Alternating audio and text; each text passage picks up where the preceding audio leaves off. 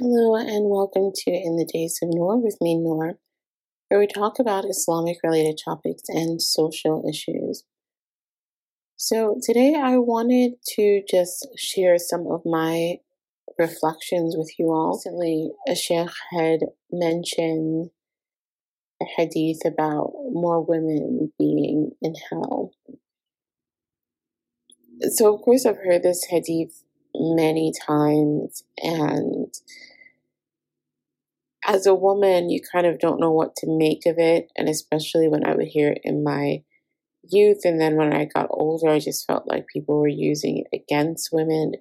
But I never really looked into it to know the truth of the hadith or the meaning or what is this about.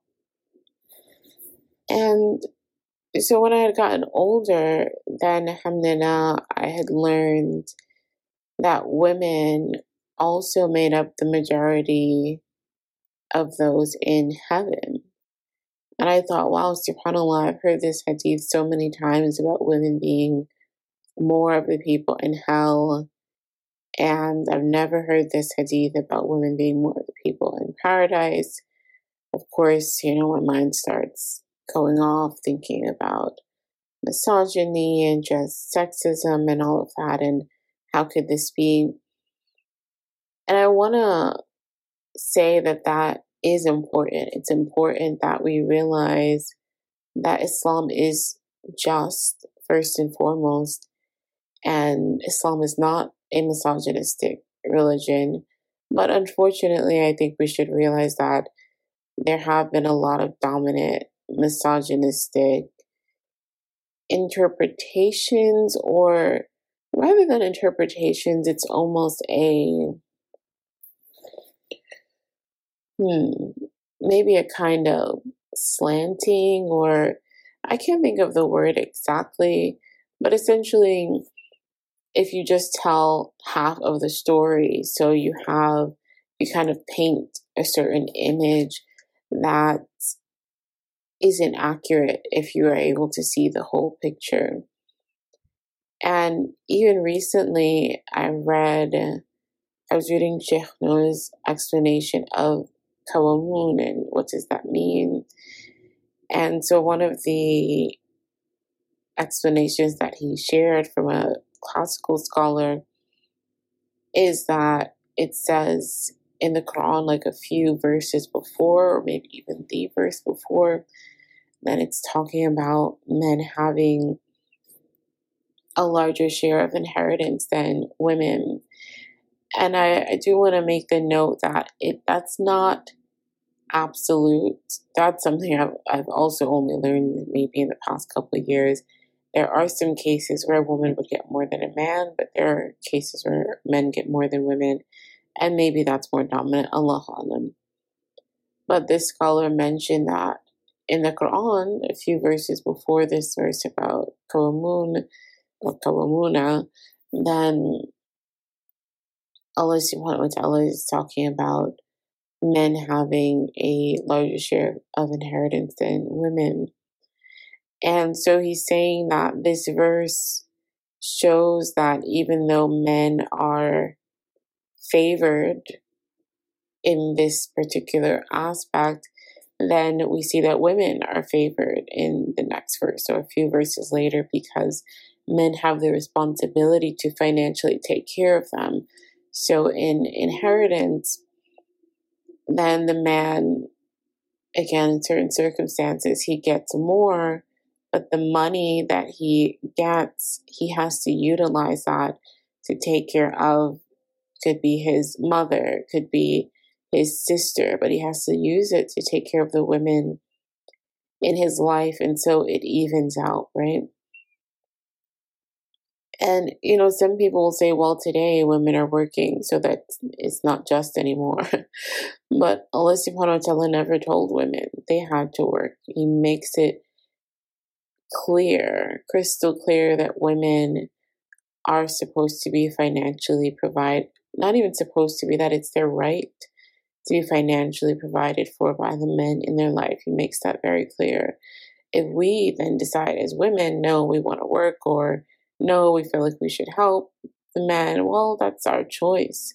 but that's not Allah subhanahu wa ta'ala is doing. So through the Sharia, through God's law, that it is even-handed, there is that balance. So if we come back to this hadith about there being more women in hell, which we now know is balanced by the fact that there are more women in paradise, but that's not what I want to focus on in particular in this podcast, in this reflection. I started to think about, it's understandable as women that our gut reaction is to think it's unjust when we hear this hadith. And so it's also our gut reaction to feel like, okay, justice has been served if there are more women in paradise. But there's also something to be said about reflecting on the hadith about more women being in hell in particular. Now, I think there are different ways to look at this hadith. So the first one that we already mentioned is to say, well, it's balanced out by the fact that there are more women in paradise. And I think that is a valuable perspective, especially in the public sphere, when we as women can recognize that this hadith is being used against us. It's being used as a misogynistic tool. But there's also another way to look at it, and that is to reflect on the hadith itself and to look within ourselves to see if we have any of the characteristics that are said to be of those women who do. And the interesting thing is that I think as Muslims, sometimes we can get so almost political in the way that we respond to our religion. So I wrote about this on bythefiqhinthealive.com in the blog. It's a post called Cover Your Hair in Salah, something like that. And it's about the fact that, we live in a society where you're not supposed to tell a woman what to wear, how to dress, etc. And sometimes we can bring that attitude into places where it is inappropriate to bring it into. And one of those areas that I spoke about in that post is in Salah. So in order for your prayer to be valid, and valid is different from acceptance, because Allah subhanahu wa ta'ala, what He's going to accept and what He won't accept in terms of, let me not say acceptable, subhanAllah, a rewardable, let's say.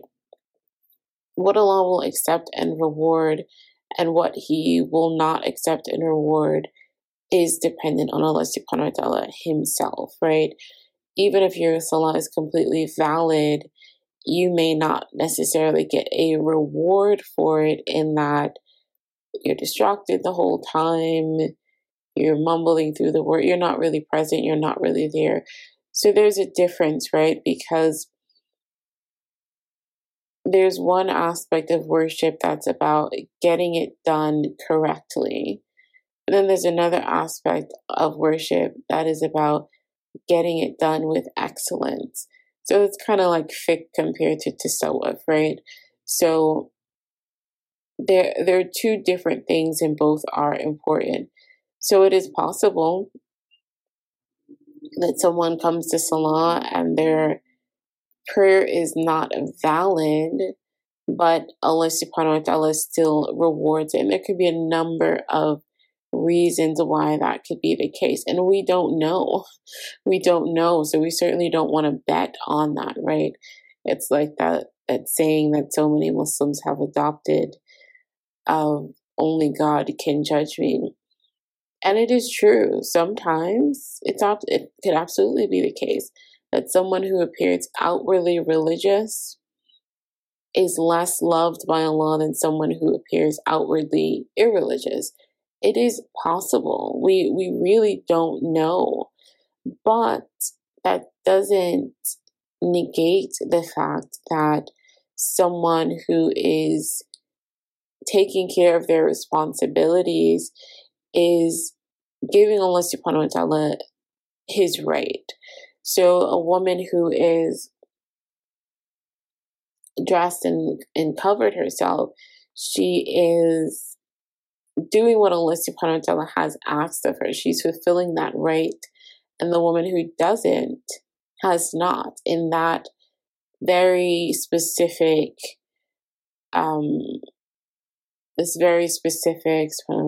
the act, right? If we're just looking at the acts themselves, well, one is fulfilling the right of Allah subhanahu wa ta'ala in the act of covering their bodies in the way that He has dictated, and the other has not. But the whole picture of the person, we don't know. The whole picture of the person is very different. Maybe the person that doesn't dress properly, well, they've only been Muslim for a year. They've been in an abusive relationship. They are struggling every single day to say salah 5 times a day, to stay connected with Allah subhanahu wa ta'ala. Their connection to Allah has deepened because of the struggles that they're going through. Maybe the person who is dressed completely the way they're supposed to be dressed doesn't pray 5 times a day. Their life is completely perfect. They have no struggle. They waste their time watching TV and stuffing their face. Like, that's all possible. No one knows any individual better than Allah subhanahu wa ta'ala. So it's absolutely possible that the person who appears to outwardly be, well, the person who is fulfilling one aspect of the religion can holistically be less religious or not as close to Allah subhanahu wa ta'ala as the person who outwardly people may write off as irreligious. That's absolutely possible. But we do not purposefully say, well, Allah subhanahu wa ta'ala knows what's in my heart, so I am going to intentionally do the wrong things, right? We struggle. We all have different struggles, but we don't intentionally set out to disobey Allah subhanahu wa ta'ala. And we want to have a bit of a higher standard, in a sense, for ourselves than we do for others. So we want to look at others with an eye of mercy and say to ourselves, give them a million excuses. We don't know what's happening, etc., etc. But for ourselves, we know what we are capable of, we know what we are doing, and so we want to strive. It's funny because often it's the opposite, right? We look at ourselves with the eye of perfection, and we look at others with the eye of doubt. And it really should be the opposite way, because we know ourselves better. We know what we are capable of. We know best if we're striving or not. We have no idea what's happening with someone else. So when we approach the prayer, and we can actually extend that to this example, if we see someone praying and they are not covered, then their salah is not valid, but Allah subhanahu wa ta'ala may accept it anyway. Maybe they don't know that they have to cover themselves. Maybe, again, all of the excuses that only Allah subhanahu wa ta'ala would know that it's appropriate or not appropriate for that person. But for ourselves, we don't make excuses for ourselves and say, well, I have on, let's say you're outside and maybe you're still struggling with your modesty, as probably most of us are on a day-to-day basis, right? You have good days and bad days. And so you have a shirt on that shows some of your arms, and you have on tight jeans, and maybe your neck is showing, etc. And it is time to pray. Well, you don't make excuses for yourself and say, hey, this is how I am, and I'm just going to pray in the clothes I have. Because you should say to yourself, well, salah is valid with XYZ, and so I'm going to do XYZ, and I'm not going to assume that Allah subhanahu wa ta'ala will accept it. The Prophet ﷺ told us He said that no one will get into paradise except through Allah's mercy. We know that. At the same time, we also know as Muslims that we are to fulfill certain expectations and rights of Allah subhanahu wa ta'ala. We don't go our entire lives drinking alcohol and smoking cigarettes and not praying and having a bad character, etc., and then just hope that Allah will have mercy. No, we strive as best as we can, and then we still hope that Allah subhanahu wa ta'ala has mercy on us. So the attitude that we can have sometimes when it comes to religion, or maybe I should say the attitude we should have, is as believers, right? That should be our primary attitude, even if it's just internally. Because I do understand that sometimes in the public sphere, in the public discourse, then we can't really afford to allow things like misogyny to fester in our communities. We have to speak up. And so that forces us to have a certain positioning and a certain perspective within the public discourse. But there also has to be room to say, okay, but as a believer, how do I approach this verse? How do I approach this ruling? How do I approach this hadith? As a believing woman, first and foremost. So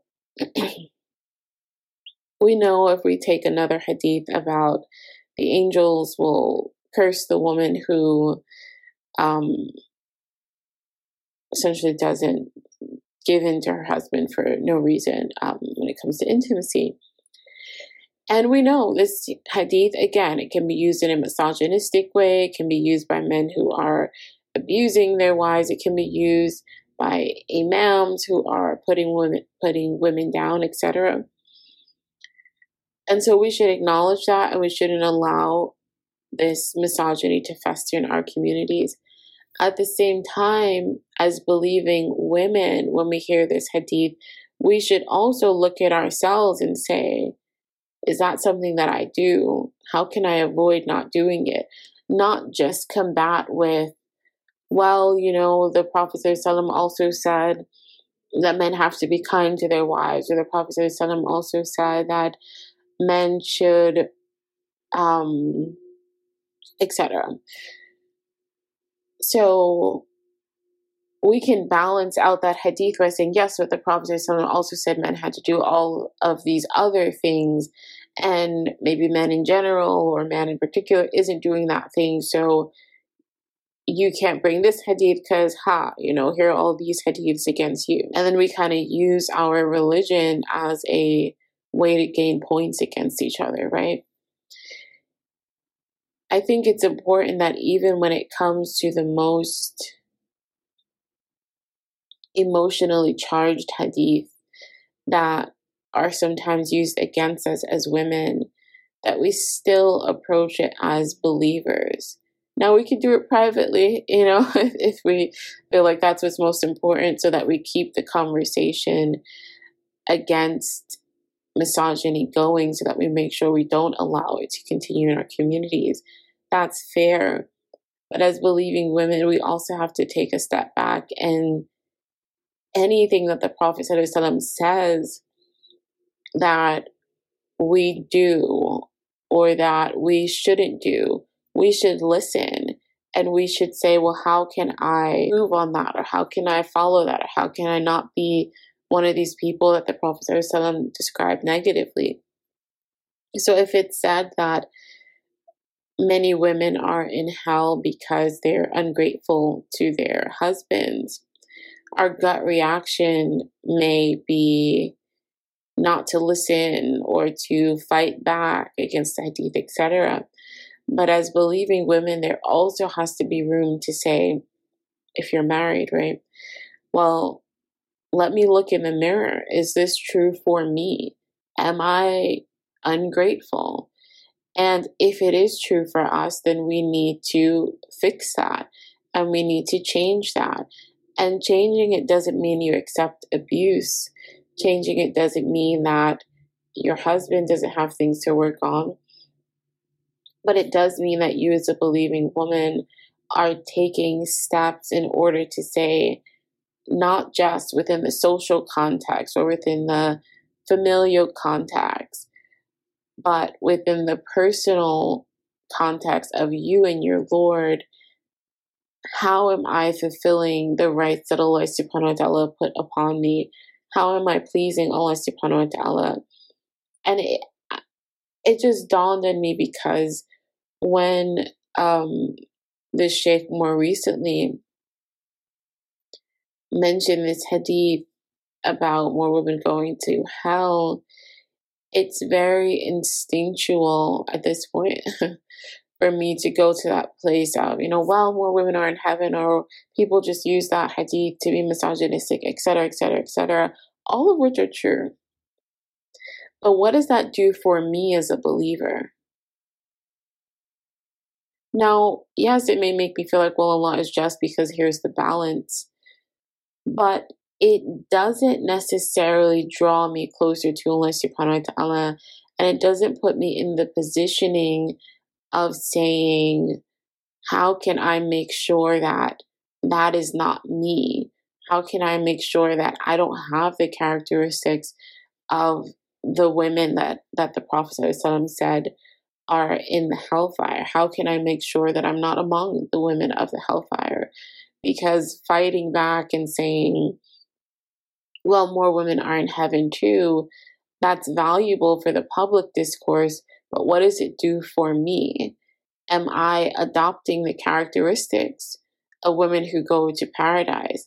Am I taking heed to not adopt the characteristics of women who go to the hellfire? And the example I had used in my post about when it comes to dress, we may say when men criticize hijab, which, trust me, that's just as annoying to me as I'm sure it is for any other Muslim woman. And that deserves to be a part of the public discourse of the overly critical eye of Muslim men towards Muslim women's dress. That deserves to be part of the public discourse. But how does it help me individually as a Muslim woman if when some man talks about Muslim women who are showing part of their hair or showing their neck, and I just, whether internally or externally, fight back with, well, you should lower your gaze, or, well, men need to dress modestly too, or, well, this, well, that. That doesn't bring me any nearer to Allah subhanahu wa ta'ala. It doesn't make me a better Muslim. It may score me some kind of quote unquote political points. And it is good for the discourse because Islam is not heavy handed against women or men. There is a balance, and there are issues for men and there are issues for women. But internally, as a believing woman, internally, I have to say, is that true for me? Am I of those women who doesn't take modesty seriously, or whatever the example is, right? And when it comes to prayer, this sort of politically or emotionally charged nature that we tend to view our Islam in, at least in the public discourse, when it comes to our salah, and again, the example of men not telling women what to wear, are we taking it so far that even in an act of worship, where the validity of your prayer depends on being covered, we still would say, if a man reminded us, how dare you tell me what to wear? My body, my choice. Allah will accept my prayer, whatever we want to say. Is that helping us individually? It really isn't. If we become so defensive that, it's like a game of ping pong. You say this, I say that, you say this, but who is drawing nearer to Allah subhanahu wa ta'ala? So it was kind of a reminder for me to take a step back sometimes and not always look at what's just and what's fair in terms of the public discourse, or how people tend to utilize and abuse certain language or hadith or Quran against women, which is an important conversation. But am I have I become so wrapped up in that side of the conversation that I don't acknowledge the side of being a believer first and foremost? And what am I supposed to take from this reminder? Whatever the person's intention is, if it's a reminder from the Prophet ﷺ or from the Quran, it should be taken seriously. So I just wanted to say, give those few reflections for us as women, that we keep the conversation going. We keep talking about the misogyny in our communities. We keep speaking out about that, but we don't allow it to corrupt our heart in the sense that we don't allow ourselves to even receive reminders because we're just so on guard to push back at misogyny, this and, sexism and all of that. We're so on guard to push back on that.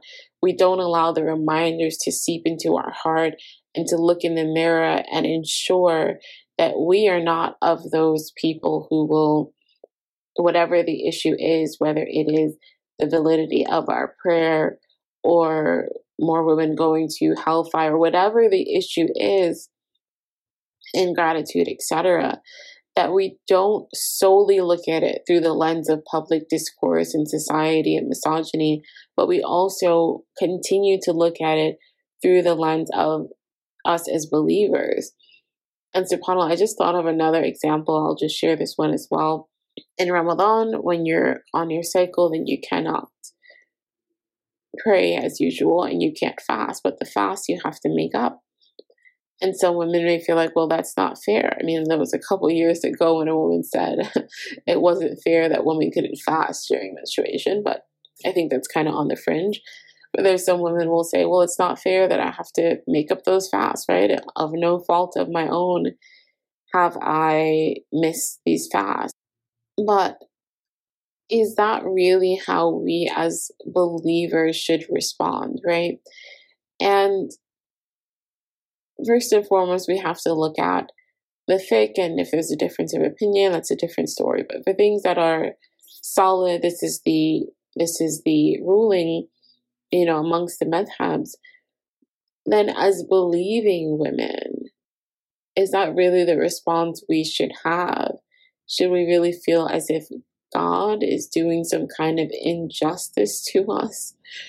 And again, not for things that are difference of opinions, but for things that are agreed upon. Or should we rather feel like, okay, well, if this is what Allah subhanahu wa ta'ala wants from me, this is what I'm going to do. And we all have various levels of struggling, right? Just because you accept it doesn't mean that tomorrow you're going to make up your fast. I myself, a couple of years ago, had years of fast that I was missing.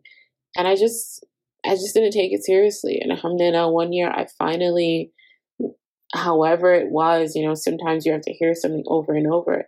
I finally took it seriously and I completed the fast within the year before Ramadan.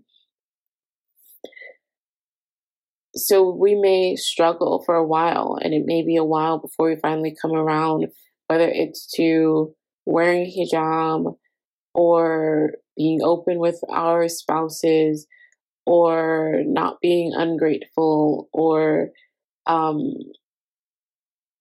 wearing the proper attire during Salah.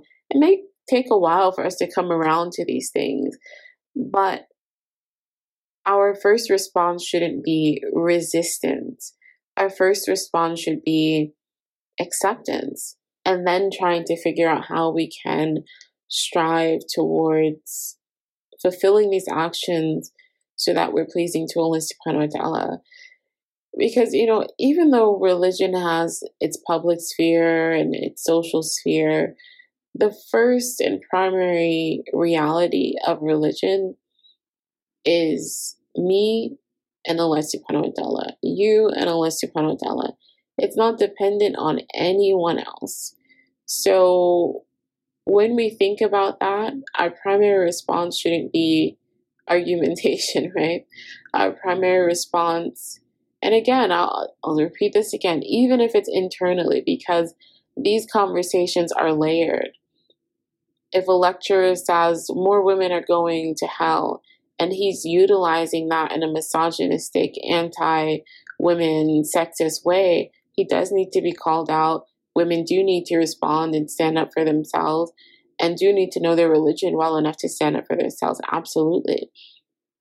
But internally, when we hear that reminder, we also need to make sure that we don't have the characteristics of those women who will be in the hellfire. And unfortunately, sometimes lecturers do just say women will be more in hell, and they don't even give the full hadith that would actually serve as a reminder. So that is, of course, extremely problematic. But in a general sense, when we hear these reminders, or some man ranting and raving about women not covering all of their hair, it's annoying. We may want to fight back against it, etc. And we should, because there are multiple reasons why it's very problematic for men to go on social media, on a pulpit, and talk about women's dress. But internally, as women, we should also say, well, is that true of me? Do I always let my hijab slip back? And do I really not make sure to cover properly? And have I not really cared, etc.? So I hope that we can, inshallah ta'ala, make sure that that's our disposition, because it's about Allah subhanahu wa ta'ala first. As much as annoying as some men can be in the way they utilize different aspects of their religion, it is about Allah subhanahu wa ta'ala first, and pleasing Him first, and asking ourselves, how can I do that despite the social context, despite the person giving the reminder, despite whatever else? How can I please Allah subhanahu wa ta'ala, and how can I utilize something that this person may actually be trying to use against me? How can I in fact utilize it in my favor to draw near to Allah subhanahu wa ta'ala? And I hope we get to talk soon. Take care.